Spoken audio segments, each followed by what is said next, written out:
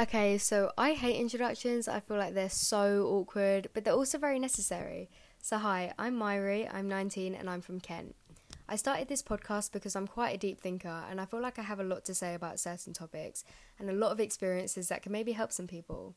I decided to call this podcast Road Ahead Closed because, as a driver, if you see a Road Ahead Closed sign, one of the first thoughts you have is, okay, this road is closed, what's an alternative way out? But in life, when we metaphorically are faced with these signs, one of our first thoughts may be to give up and to just accept the fact that we're stuck. And sometimes we'll just stare blankly at these signs, expecting it to just vanish on its own.